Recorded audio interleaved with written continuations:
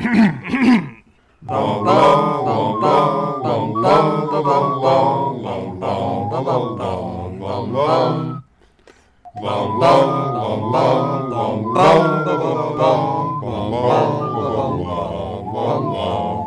back to our podcast within a podcast, pottering around the double sleeping potion day of Mangum Reads. We are three muggles who knew not to trust the Dementors if Dumbledore told us not to trust the Dementors. My name is Sarah. I am joined, as always, by my co-host BJ and Spencer. How are you all doing? Did we need Dumbledore to advise us on that point? Was there any ambiguity beforehand about whether we could trust the Dementors? I mean, it depends how much you ascribe to a rose is a rose is a rose, whether the Dementors are a bad thing in the world. They eat souls for breakfast. It's what they enjoy. This is a person that makes their living off kicking puppies. I mean, they probably taste good, but... Maybe it's like a polyjuice potion. You never know what you're going to get until you start sucking souls. I was going to say, I don't know that we're the double sleeping potion. Spencer looks surprisingly awake. That is true. You do look well rested and ready to go, Spencer, and it's really freaking me out, so... There is a necessary amount of fiction that I used to carry my life, particularly when I had a business call earlier. There's actually no awakeness here at all, just sheer adrenaline. Okay, perfect. We can proceed apace then. So here we are on chapter 36, I believe, of the fourth book of Harry Potter. The chapter is The Parting of the Ways. The book is The Goblet of Fire. And we have some segments that we do here. We have a rapid fire recap, BJ's Wizard Wheezes, Newbie's Notes with Spencer. We award house points. And then there are questions and queries and qualms and quibbles. And I don't know, we're in the back 3, 2, We're 3. on the penultimate chapter. Is this the penultimate chapter? Hot We're there. damn. So clearly, no questions. Everything's explained. I'm really, really sad that I don't think I made that joke about the last book when we found out about Tom Riddle's diary. You did not, in fact, mention that there was a penultimate chapter. No. And I'm really sad about that. Well, BJ, you cannot win all of I don't have a time turner, so I can't fix it. But this is really one of those scenarios, BJ, where you've reached a moment in your life of where you will never get that moment back. Mm-mm. There is no opportunity that will ever repeat. There is only loss. So just sit there in your grief and deal with it. I'm doing my best. Sarah, I think we have segments we do, right? Yes, we do. I did, in fact, list them, but we should get to them. Oh, no. Do you have a recap to rapid fire at us? And if so, as Spencer says, do you have a bet? Should we get to our segments? Yes, I think we should. Okay. So we will start with a rapid fire recap, the second to last, of this whole book, which still seems wild to me. I can't believe we've already gotten here. Spencer, do you have your stopwatch ready? Stopwatch is ready. What is your approximation for how long this is going to take? Ooh, So it's a lot going on. There's a lot going on. A lot we do learn a lot of things, although we don't really learn enough things for the length of the chapter, I believe. We have a lot of summing up, as sometimes happens when Harry has to report back to Dumbledore at various points throughout these books. But I'm gonna... Spencer, do you happen to know how I'm doing on points at this moment? Okay. Unless you decide to go on about a 12-minute rambling monologue, you're on good odds to get your bonus points, and even with your regular points, you're looking solid. Okay, then I'm just gonna wing in a prayer 2 minutes on this. I would take a standard bet of 155, but I don't know. So let's just... So next chapter we have a Sorting Hat spews for the recap to look forward to, because you have the points and you can use That's right. I will do precise calculations as to how much extra time I can use on my recap. I will actually do the math before the next chapter. You will have precise terms on existing points and time you need. Excellent. All right. Are you ready? We'll see. Dumbledore takes Harry upstairs and sends Snape to get Fudge to question Barty Crouch. Harry is completely numb on the way up to Dumbledore's office where Sirius is waiting. Dumbledore takes over, recounting the story while Fawkes comforts Harry. But Dumbledore needs to know exactly what happened in the graveyard, wants Harry to purge it out of himself. And so he does, with Dumbledore holding Sirius back at the appropriate moments. When Dumbledore talks about the blood protection Voldemort got, Dumbledore almost seems triumphant, but it passes quickly. And then there's the connection between the wands and Priori Incantatem. Because both wands have feathers from Fawkes, they won't work properly against each other. When forced into battle, one of the wands spits out its last spells, including, in this case, reverse echoes of those Voldemort had killed. Harry continues with his story, and Fawkes tear heals his leg. Dumbledore, satisfied with the story and praising Harry for his bravery, is about to send Harry to bed with a sleeping potion when the Weasleys troop in. Dumbledore takes off to meet with Fudge, and Harry takes a potion for a dreamless sleep. When he wakes, he's still surrounded by Weasleys, but he can hear Fudge and Snape and McGonagall arguing in the hall. They burst into the hospital wing, followed by Dumbledore, and it quickly comes out that Fudge brought a Dementor with him to question Crouch, and it promptly administered the Dementor's kiss, sucking out his soul, and certainly rendering him unable to give testimony. But it doesn't matter, because Fudge has decided Crouch was simply insane, not acting on Voldemort's orders. In fact, despite Dumbledore's protestations, Fudge is unwilling to believe Voldemort is back at all. And he seems to have been reading Rita Skeeter's articles about Harry, and believes him to be unhinged and untrustworthy as well. He refuses to listen to any of Harry's information or the details about returned Death Eaters. He's only worried about the destabilization of their fragile peace. Dumbledore cuts through the bullshit and says that if Fudge accepts Voldemort's return now, they can replace the Dementors, reach out to the Giants, and try and get ahead of the game. Fudge is having none of it. After a long back and forth, Snape hauls up his sleeve to show the clarity of the Dark Mark, a sure sign of Voldemort's return, and he still refuses to believe. The parting of the ways.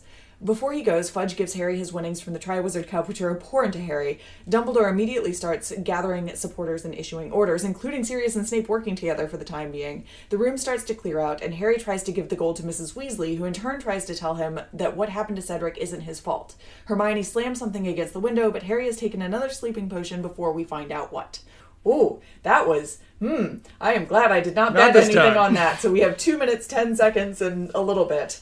Yeah, 2:10:53. Well, it's fine. You got a cushion, and there was a lot going on in this. Perfect. Well, yeah, there really is a lot going on in this chapter, and a lot of like separate conversations and pieces of conversations with people moving in and out. So, BJ, I've wheezed, and am in fact still wheezing. What would you like to wheeze about? You did a good recap of the recap. Thank you. Thank you. This is one of 3 different recap chapters we get in the final chapters of this book. So I have 2 sort of minor wheezes. You know, as we've discussed so many times, the back parts of the books aren't entertaining in many ways, and the writing is a little bit more heavily edited, I think, than the action parts of the books. But there is something very interesting that you guys don't have in your versions of this book that I have, which I'm going to wheeze about a little bit. Apparently, more than 9,000 people highlighted numbing the pain for a while will make it worse when you finally feel it. I love this thing because this hits me as... like I am 14 and this is deep subreddit, because like literally every single way we have of assuaging pain is used so it's not as bad when you deal with it later. Like just all of the things in the world work as you don't deal with it when it's the most excruciating and it's not as bad later. It was one of those things where in the moment I read that and you ever know that moment when someone says something and you want to nod, but you catch yourself about halfway through it? And it's like, oh, wait, that doesn't make sense. Do I interpret this as Dumbledore being a dick, or that the book doesn't understand psychology? I don't know why it can't be both, Spencer. Yeah, options. Yeah, but that is the thing. If you are just, like, blithely reading along, that seems fine. Yeah, I mean, it seems like, you know, just rip the Band-Aid off kind of thing, just get it over with. And it's just like, well... I mean, there are views of the world where you address trauma as it happens and quickly as possible and things like that. But I don't know that this is like the way to go about it. And it's like, well, why don't you recount your story right now rather than chilling for And a so, minute. this But, is okay. a sort of, I think that your point is absolutely right, BJ, because of the intended audience for this. This is absolutely an I'm 14 and this is deep moment, because the both real and valid answer is that Dumbledore actually needs this information right now. And can you just say, like, actually, Harry, I'm going to need you to slow your roll and tell me all of this because we got shit to do. Yeah. This is important. I'm sorry about this, which he does say later, which is nice. Like, you have done more than we Yes. could have expected of Yes. you, but... And he specifically phrases it that way, too, twice when he's saying this. It's very much about, this is exceeding what I expected. Yeah. And we do have a slightly better one later in the chapter that has almost 12,500 highlights, which is you fail to recognize that it matters not what somebody is born, but what they grow to be. I'm pretty sure somebody was watching Star Wars and got into like the Yoda method of putting sentences together right here. This is a little bit better. This is Dumbledore calling out Fudge and telling him he's an idiot, which, is always a delightful thing to see in the world. Cathartic. But I think it's really funny that, this is the sentence that where 12,000 people have committed to. I also want to know just how many people see some highlighting and highlight it, because other people have highlighted it, so it's important to highlight it. It feeds on itself. I also generally find that the Kindle highlights are usually like the things you see monogrammed on a wall somewhere. They're very much those just kind of airy quotes, the ones that everybody highlights. Yes. You won't know this, Spencer, because you're 87 years old and don't interact with technology or social media well, but these are Very what true. is known as Instagrammable quotes. I'm vaguely aware that something called Instagram exists. Okay, well, you've done more than I would have It's expected not- of you, Spencer. It's not like Candy Grams. Oh, now I'm lost. I had hopes right there. That's what I have. I'm sort of curious to see, and it'd be nice to pull out what are the big Kindle highlights once we finish the series. Is there some sort of reasonable progression, or are we still 14 and Yeah, that'll be a fun exercise to do at the end of all of this. I'm totally down with that.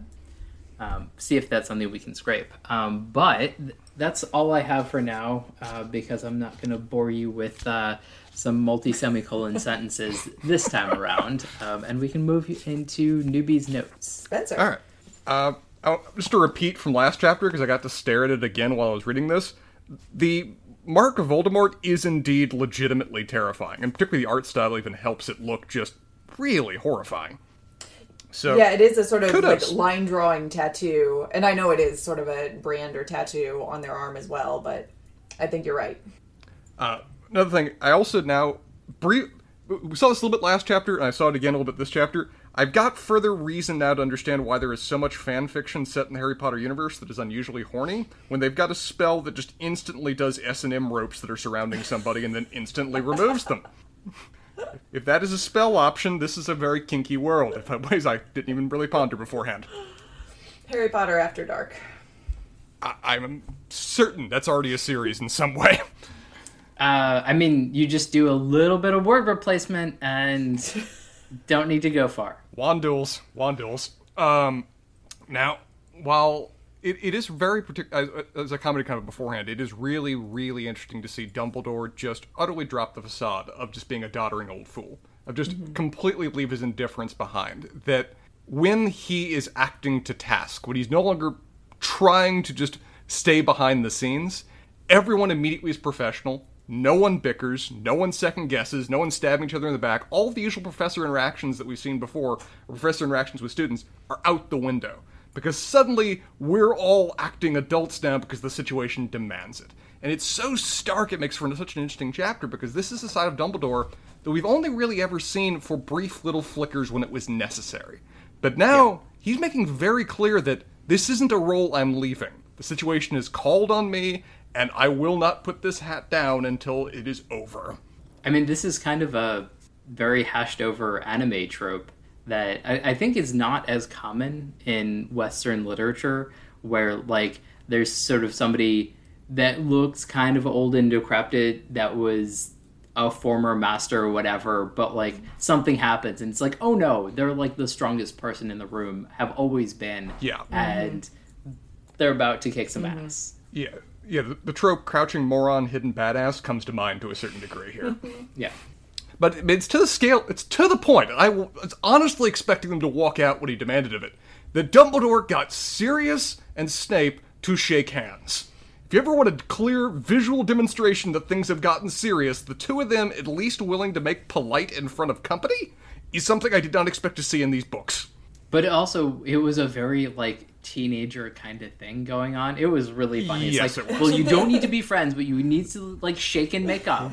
And we're all going to watch you until you do it. Yeah, it was fun, because Dumbledore didn't have to backtrack or didn't have to, repeat himself or do anything else to adjust what he was saying with anybody else. But when he said, I need you guys to actually make up right now, he immediately started dialing it back from where he started. It's like, okay. What I actually meant was just shake hands. Publicly shake hands, and that'll be enough for now. I'm going to count to 3. 1, 2, 2.5. We'll have cookies afterwards. See, like, getting near each other. We'll do cookies. I'll take you out for ice cream. It'll be great. They eventually go along with it. I also really enjoy, this just again shows that Dumbledore's not even bothering with maintaining his previous antics.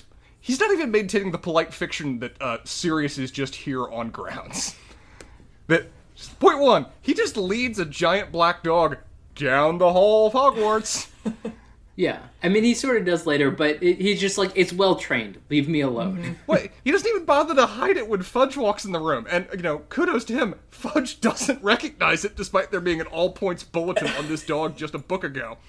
So, yeah, he's not even trying to say, no effort made to hide the fact that he's just openly protecting Sirius now. Things have no longer call for that. Bigger fish to fry at this moment. Also really fascinating that he's good at delegating, but delegates some things that I wouldn't expect. Oh, like what? How so? So, I mean, we have previously where you can just, like, grab somebody and drag them around. I don't see why Dumbledore isn't doing that rather than delegating this very, very, very important task in the world to somebody else. Didn't we have it with Peter Pettigrew where he just, like, they were just like, oh, like, bounce along after me. Snape did that. Well, I'm left with kind of two questions with it, where it could just be like rules of decorum of where he needs his second in command to show sufficient respect for the person that needs to be babysitted. But my question is that I looked back at this, and when Dumbledore put Harry to sleep, which is a dark line that I don't mean to sound as dark as it is, but when he did, he said, I will be back to see you as soon as I have met with Fudge, Harry. So my question is... no more pain. It almost seems like that, yes. But my question is that he isn't. When Harry wakes up, it's to the sound of Fudge returning separate from Dumbledore, who's off somewhere completely different. Do we have any idea where Dumbledore is? Should I be saving this for questions? No, I don't. Well, part of the problem is that it's actually super unclear how much time has passed when Harry is asleep. Very true. Because there is a reading of this where he's sort of like nodded off, and this is really just mere minutes later. Especially because all of the Weasleys are still in the room. And, like, I know the Weasleys like Harry, but there's no reason to stay in the room with a guy who's just taken a sleeping potion unless you are still there. Mm-hmm. Barely. So, it almost seems like it might be a sort of, like, Three Stooges routine where Fudge has come in through with McGonagall and Snape through a different door when Dumbledore left the other direction. I mean... It's possible. I don't know. So what really happened is that rather than going straight to Fudge, Dumbledore went off to his office to have a drink because he's had a rough day, and he got caught. He effectively got caught, because then rather than going to meet Fudge directly, Fudge then just did a beeline straight for Harry. Correct. Yes. Correct. I mean, yeah, I imagine the shock of not recognizing Moody or recognizing that it wasn't Moody, has got to be doing something to Dumbledore's ego, which, as we know, has got to be one of the largest things in existence in the Harry Potter universe. He's got to collect himself. Just needs a little snifter of something. It's fine. One character that does not show up much in this series, but whenever he does, it just makes me happy. I love Fawkes. I really do. I have no reason liking this creature as much as I do, but I'm really fond of this guy. You do sort of light up whenever he makes his appearance. Is Fox the hero of the series? He's done a lot. That is true. He also just casually, I mentioned it in my summary, but he casually heals Harry's leg while they're just sitting there. There's even an implication. I wasn't just sure if this was just, a positive mental effect from just hearing Fawkes, but before Fawkes just lays his head on Harry's lap and heals him with tears, the mere sound of Fawkes' kind of warbly call immediately improves Harry's mood and, kind of state of mind. Mm-hmm. That seemed magical to me. Like, I did pick up on that. Didn't it? That didn't seem like, oh, it's comforting. This weird bird is making noises. It seemed more of like whatever sound it was making was like actually soothing. So I would guess that making Phoenix's sad, like, is soothing to people. And so the more you torture them, like, the better you feel in the world. So, if you just make them a little sad and they, like, cry a little bit. So here's what we have learned, is that what we are actually witnessing with Fawkes the Phoenix is a scene of real empathy and the power of empathy in affecting change in the world. And then there's BJ. Man, Sarah, you just dunked on us so hard avoid. That is a perfectly accurate read of the scenario, and BJ and I, jaded misanthropes that we are, immediately went, well, that's no way that's natural. Clearly, a magical spell was being cast to explain this profound reaction from this thing. I know, BJ went to, Spencer, you said some things, and I don't know about any of them, but BJ went to Phoenix torture as, like, a first step. I'm just saying that would probably be the most efficient method of Phoenix healing. I'm not saying that it should be employed. I'm just saying that that's a thing that exists in the world. Sarah, I would never suggest that BJ and I are on the same relative level, but there are times that we walk the same path, and it scares me. Okay. Ladies and gentlemen, my co-hosts. Another example, as we kind of referenced, of Dumbledore just not playing around anymore, is that every time previously that Harry has sustained an injury or a difficult moment, the kind of first thing that Dumbledore does is shelter him off somewhere quiet and let him think and rest for a minute. And we seem like we're setting up for that until Dumbledore's like, no, I gotta grill you right now. The world is at stake. Which is so out of character about every time Dumbledore's handled this previously, where he's very much focused on the needs of the particular individual. He sells this as it's going to be good for Harry, but as we discussed, it's also just really good for the world right now to get this information out as fast as possible so they can start adjusting to it. Yes. Yeah. Are we ready to talk about the insanity that is Fudge? Yeah, I'm coming up on that just 1 second. There's going to be a couple notes to get before we get there. Save that one for questions. Good on Ollivander to just keep Dumbledore in the loop when that wand got sold. It's a really wise and smart decision that if you know you're keeping around the pair of Voldemort's wand, you would want Dumbledore to know when that thing is sold to somebody, particularly when it's sold to an incoming student. So I should have assumed that he would do that, but it's also really reassuring to now have it confirmed. It's also interesting that this isn't in, like, the vault of useful weapons to have against Voldemort's return. Also, why don't we have Voldemort's wand? And I think I asked that before. But anyway, sort of as a, like, maybe not Godric's sword kind of thing, but like if Voldemort comes back again, you really want to have this wand because this is the wand that you need to duel him with. Yeah, can we talk to Fawkes about mass producing these things? Because, if they get a lot of these wands out there with these feathers and they just nullify Voldemort's wand, that'd be useful. I'm just saying, we're harvesting feathers from the Phoenix. I'm not saying we're plucking this chicken live, but... And again, you could get some tears at the same time. Oh, God damn it, people. Don't say this to Fawkes. I like him. We're not going to dip him in ice-cold water first to shock the feathers off of him. Like, Yeah, that is a real-world thing. Forgot about that. Thank you for that. Because it wouldn't be boiling water because he's already on fire. So I'm going to move on to talking about Barty Crouch because for some reason that's actually less offensive. Please do.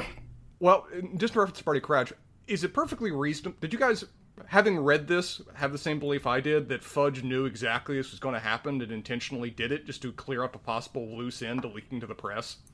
in terms of having the Dementors just murder this guy. I interpreted this as a conscious deed on Fudge's part to maintain, the polite and ordered society. I mean, we've had this never ascribed to motive to something that can be evil motive to something that can be explained by mere stupidity. Mm-hmm. Yeah, it's really hard to say that this is not he is not participating in an evil. I mean, this is more of like the maybe an institutional evil. I mean, like if we were to reference like Batman, like Voldemort's Joker and Fudge the Mob. Like, he knows he's doing something that's basically evil at this point. It's just a different evil, maybe slightly less racist, but evil nonetheless. It will be very interesting to revisit this question specifically in the next book. Okay, I'll make a note of it then. As for Fudge himself, there have been times I've vaguely had hopes for this guy that, BJ, like you said, that he was just doddering and a fool and like a peacetime commander, as the way I referred to him before. This is one of the moments that we see that, no, for the sake of his own advancement and position, he's actively malicious. He is willing to let the world burn tomorrow so that he can rule today. And that is a side of him I didn't fully predict. I thought previously that he was just not really seeing the full picture and was worried about the present moment. I didn't see the scale of it until right here. And I didn't ever really ponder. Dumbledore just kind of throws this out, that there's also a racial element to what Fudge is operating on, too.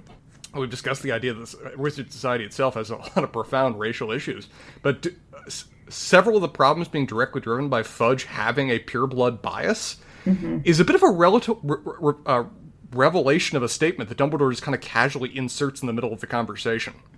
And just because he's not... Go ahead, BJ, I'm sorry. This is going to be separate, so go ahead. I was just going to say, this is just because he's not doing a sort of Voldemort Malfoy nonsense about, like, we have to eliminate all Muggle-borns and, like, actually we could get rid of Smuggles while we're at it, et cetera, et cetera. That doesn't necessarily mean that bias and its ramifications are not there and being institutionalized through Fudge and through the ministry that he has selected, exactly to your point. Right. Does anybody talk about institutional racism and its prevalence in Harry Potter? I mean, I can't imagine that they haven't, but... Yeah. This is Dumbledore kind of calling that out to a certain degree. Yeah. But what I was going to bring up is we talked about this a little bit a really long time ago, but we sort of have confirmation that Mr. Weasley is being held back because he has an affinity for Muggles, which is crazy as not only is Fudge willing to do crazy things for power and doesn't like Muggles, but also anything to do with Muggles in such a manner where you have somebody who's presumably incredibly competent, because we have a lot of information that leads us to that, but he's not been promoted presumably for this reason. Yeah, very much so. Yep, I think you're exactly right, BJ. We get a lot of through very small moments, we get a lot of insights into how the ministry has been run for the past 10 years. In point of contrast to that, I loved Dumbledore setting out his 3-point plan for fighting Voldemort, which are the things they have to do now. Because it just shows what an excellent strategist that he is. It's as if he's cribbing Voldemort's notes from his evil speech he did a couple chapters ago. Where his immediate is, okay, you gotta deal with the Dementors because obviously they're gonna back Voldemort. And 2, you gotta extend the olive branch to the Giants because if you don't give them an alternative, of course they're gonna back the one guy that lets them return to the world of civilization. Yep. Both those are perfectly accurate for what Voldemort says. We're going to turn to the Dementors, and then we're going to turn to the Giants in terms of his starting points for his evil plan. Yep. And Fudge just won't even hear them because it would be bad press. Quintessential politician that he is. The other thing that, incredibly bad press is Harry started listing names that are their Voldemort supporters. And it's like, oh no, we already cleared their names. Everything's fine. And at a certain point, Snape is just like, no, you idiot. 2 points on that. I love his first justification for why it's obviously not the Malfoys is that they're an old family and they've made excellent donations. Yeah. because that's really glowing evidence right there. Great. And then on Snape, I was really impressed with Snape this chapter because, well, we can see what respect he holds Dumbledore in and how much he takes this situation seriously. That he's willing to use himself as evidence of the situation, how bad it is. That he's willing to, show his mark, his ultimate shame, to the president of the country for the sake of trying to convince this abject fool that the scenario calls for your attention. Spencer, would you call that a body of evidence? Sarah, I expect this from BJ. I didn't expect it from you. That was really well done, but stop. You're both brilliant. Stop it, though. It hurts me. We've just been waiting for you to call us brilliant, Spencer. We can stop now. I mean, maybe you can, but well, I'm easily pleased. I wanted, but I'm not sure I can stop. So, what has Dumbledore done that put Snape into his debt in this matter? And I mean, I have theories. I mean, my theory would be that basically Dumbledore saved him from Voldemort's clutches when something happened there and basically rehabilitated him into society. But Snape doesn't like anybody or anything, let alone... I mean, he clearly doesn't particularly like Dumbledore in many ways, but in a very weird way considers himself a stand-up member of society, and so something's going on here. I mean, it almost seems like in this game, I wonder to what degree he's in the same category as like a Hagrid, of where Dumbledore's the one guy that will always speak for him. That regardless of his history, regardless of the fact that he is carrying the mark and has just a personality that everybody else finds repellent, Dumbledore's always got his back saying, I trust him, he's good at his job, he stays, no further discussion. So, that can earn you quite a bit of loyalty, even from somebody that is as prickly as Snape is. Yeah. I mean, but like going so far as to show his dark mark is a pretty crazy thing in the world, because presumably that's something that I would guess he's kept under wraps. Yeah, I don't think you go around telling people about that, really. Well, the other people that don't know, but also just he probably has never shown this to somebody that doesn't have the mark, and so... Yeah, there's one thing to know that he was a Death Eater. There's another thing to show the pulsing evil mark of Cain that's on his arm, which Fudge straight up recoils from. Yeah, even on top of Snape, one other character action that I find really fascinating is just a single line from Dumbledore, which should not come across as intimidating as it is, but I had the exact same reaction that Fudge did when I heard it.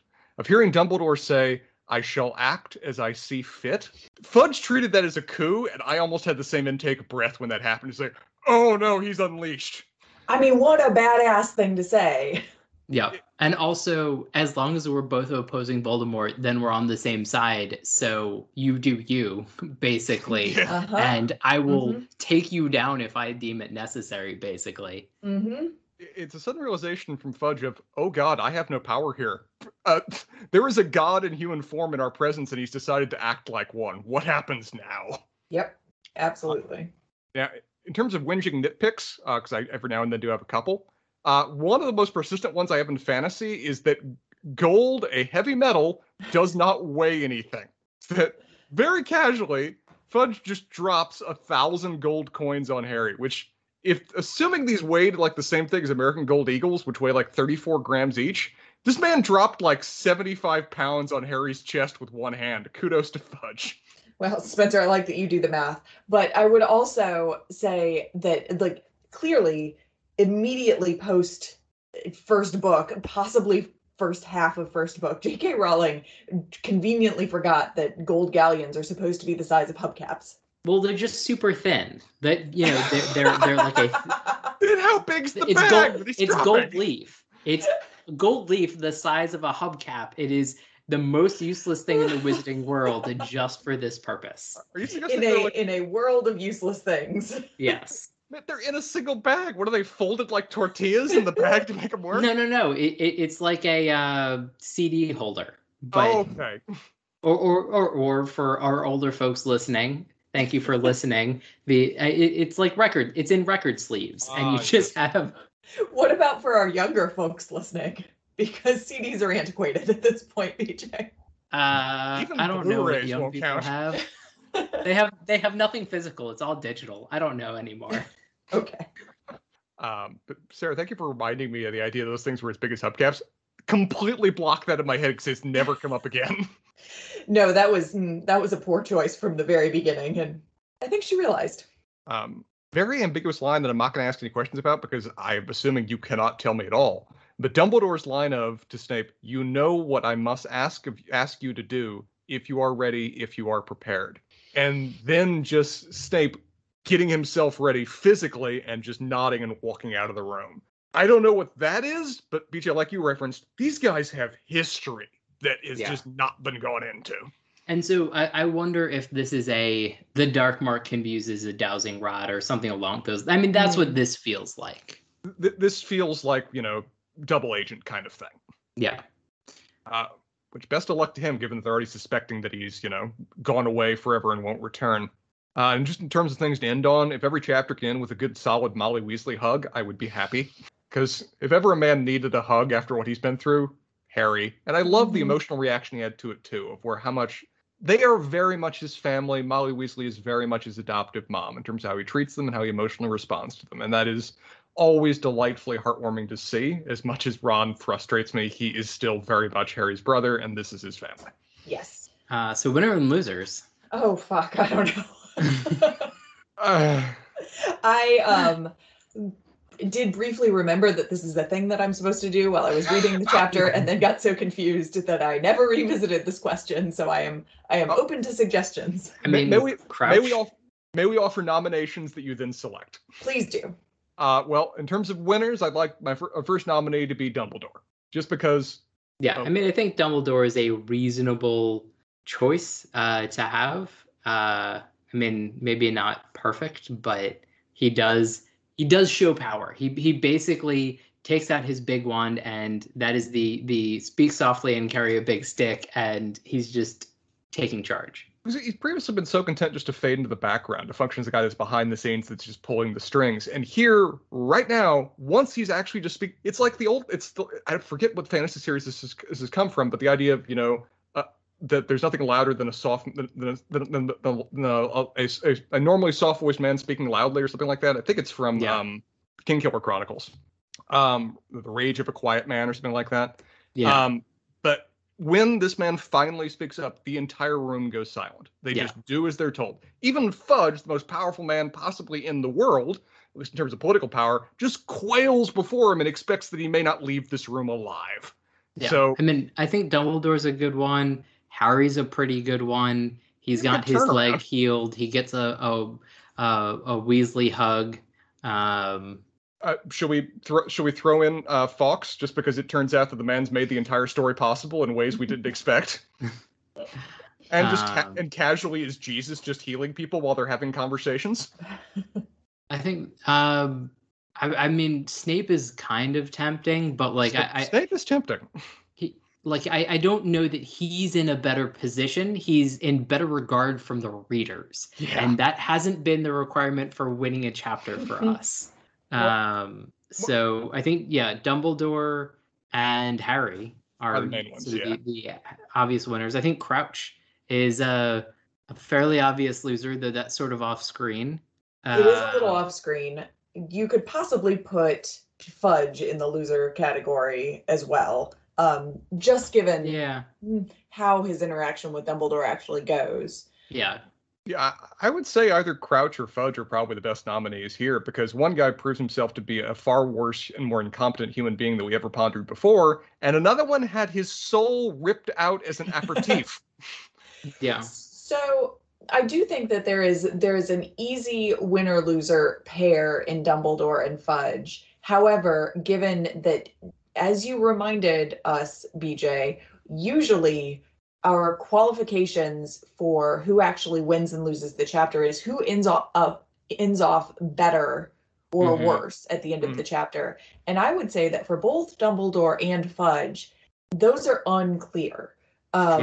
Because, I mean, that's Dumbledore, yes, wields a lot of power and goes into sort of uber Dumbledore mode to make things happen and bring people together again. But he does that specifically out of a sort of necessity and fear as well. It's not really a success. Yeah, it's not something that Dumbledore hasn't Dumbledored. He's actually had to be a functioning person in the world, and that might be a losing of the chapter, if anything. It's entirely reactionary, Right. which is not a place Dumbledore likes to be. Well, Exactly. It's like one of those moments in history where only in retrospect we see this as a momentous, heroic moment that changed the course of history. This is like Julius Caesar crossing the Rubicon and saying, the die is cast. Mm-hmm. We view it now as, look at the balls on that man, the risk he was willing to take. What it actually meant is, I don't know what's going to happen. I'm just going to roll the dice and hope for the best. Yeah. And, I think that Barty Crouch Jr. is, despite the fact that it is off screen, this is the first time we've actually had somebody's soul get completely sucked out of them. Like, I think we need to mark this occasion. Yeah. With a firm loss.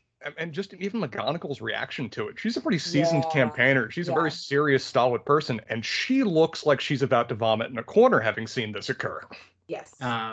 Is this the first real hug that Harry Potter has gotten? From an adult, I think. Like, I think he's gotten hugs from Hermione. What? He's gotten. I think he's gotten Molly Weasley hugs before, just because she's such a hugger. But this in terms of the ranking of Molly Weasley hugs, this will be an extra segment we add in later in the series. This one got a rank high. Yes, and so purely bolstered by the Molly Weasley hug, Harry is going to win this chapter. Yep. No faux tears. No faux fox torture tears. No. Well, questions. This is just one practically about whether we can know what the hell happened, but the Hermione noise and then holding something tight in her hand was a really weird way to wrap up this chapter. Of where there's. Mm-hmm. You might, from the fact that it was a weird ending to one chapter, you might be forgiven for thinking that it would come up in our final chapter. Just wanted to be reassured of that fact, because otherwise it just feels like the oddest of non sequiturs. Yeah. What are other curse scars doing in the world? What are other what doing in the world? I'm sorry? Curse scars. So we have this line. It's true. He does refer to that as a general You'll forgive term. me, Dumbledore, but I've never heard of a curse scar acting as an alarm bell before. So that means that it's a normal thing in this world. Oh, yeah. So like Moody, for example, real Moody and fake body morph Moody, that he has a lot of curse scars because he has been cursed by, like, most of what is missing from him. Yeah, our curse is missing due to curses. And we've talked about before that, like, wizarding Madame Pomfrey can cure almost anything, but injuries happening as a result of curses are frequently irreversible. Or even magical effects happening because of curses are frequently irreversible. So, like, there are a lot of curse scars in the world. Gotcha. Okay. They're actually not that uncommon, I would say. And do they have other? It sounds like they have other activities. Do we learn any more about this, or is that just like a throwaway line because we want to discount Harry? I think it's mostly a throwaway line because we want to discount Harry, but Dumbledore does have a scar. Unclear if it's a curse scar or not, but that is the exact map of the London Underground on his knee. So he did reference that. I forgot about that. Mm-hmm. One line from Dumbledore as well that I found interesting is that there is a strong suggestion. Well, I'll put it this way. When he says you put the Dementors in charge of Azkaban to Fudge, was he using the royal you? Or was this decision made actually during Fudge's tenure to put the Dementors in control of this prison? That's a good question. If I remember correctly, I think it's actually Fudge who did this. Which is fascinating, because I had never assumed it was that recent. I thought this was like a holdover sin from a bygone era. I didn't realize this was emergency powers this guy put into effect. So let's have the SS guard the war criminal prison. That's essentially Dumbledore's point, yeah. Yeah. I can't remember exactly. I did look up Dementors and what they do at one point, but I don't remember what it said, and I don't feel like looking it up again. But I think that this is more recent than we were assuming that it was. Man, that just even further condemns Fudge in my eyes, that he would ever think that that was a good idea, or think that that was not essentially just a ticking bomb waiting to explode in the worst way. I mean, this really does seem like he's going to use any power source he can, because he found something incredibly powerful that he can somehow bend to his will.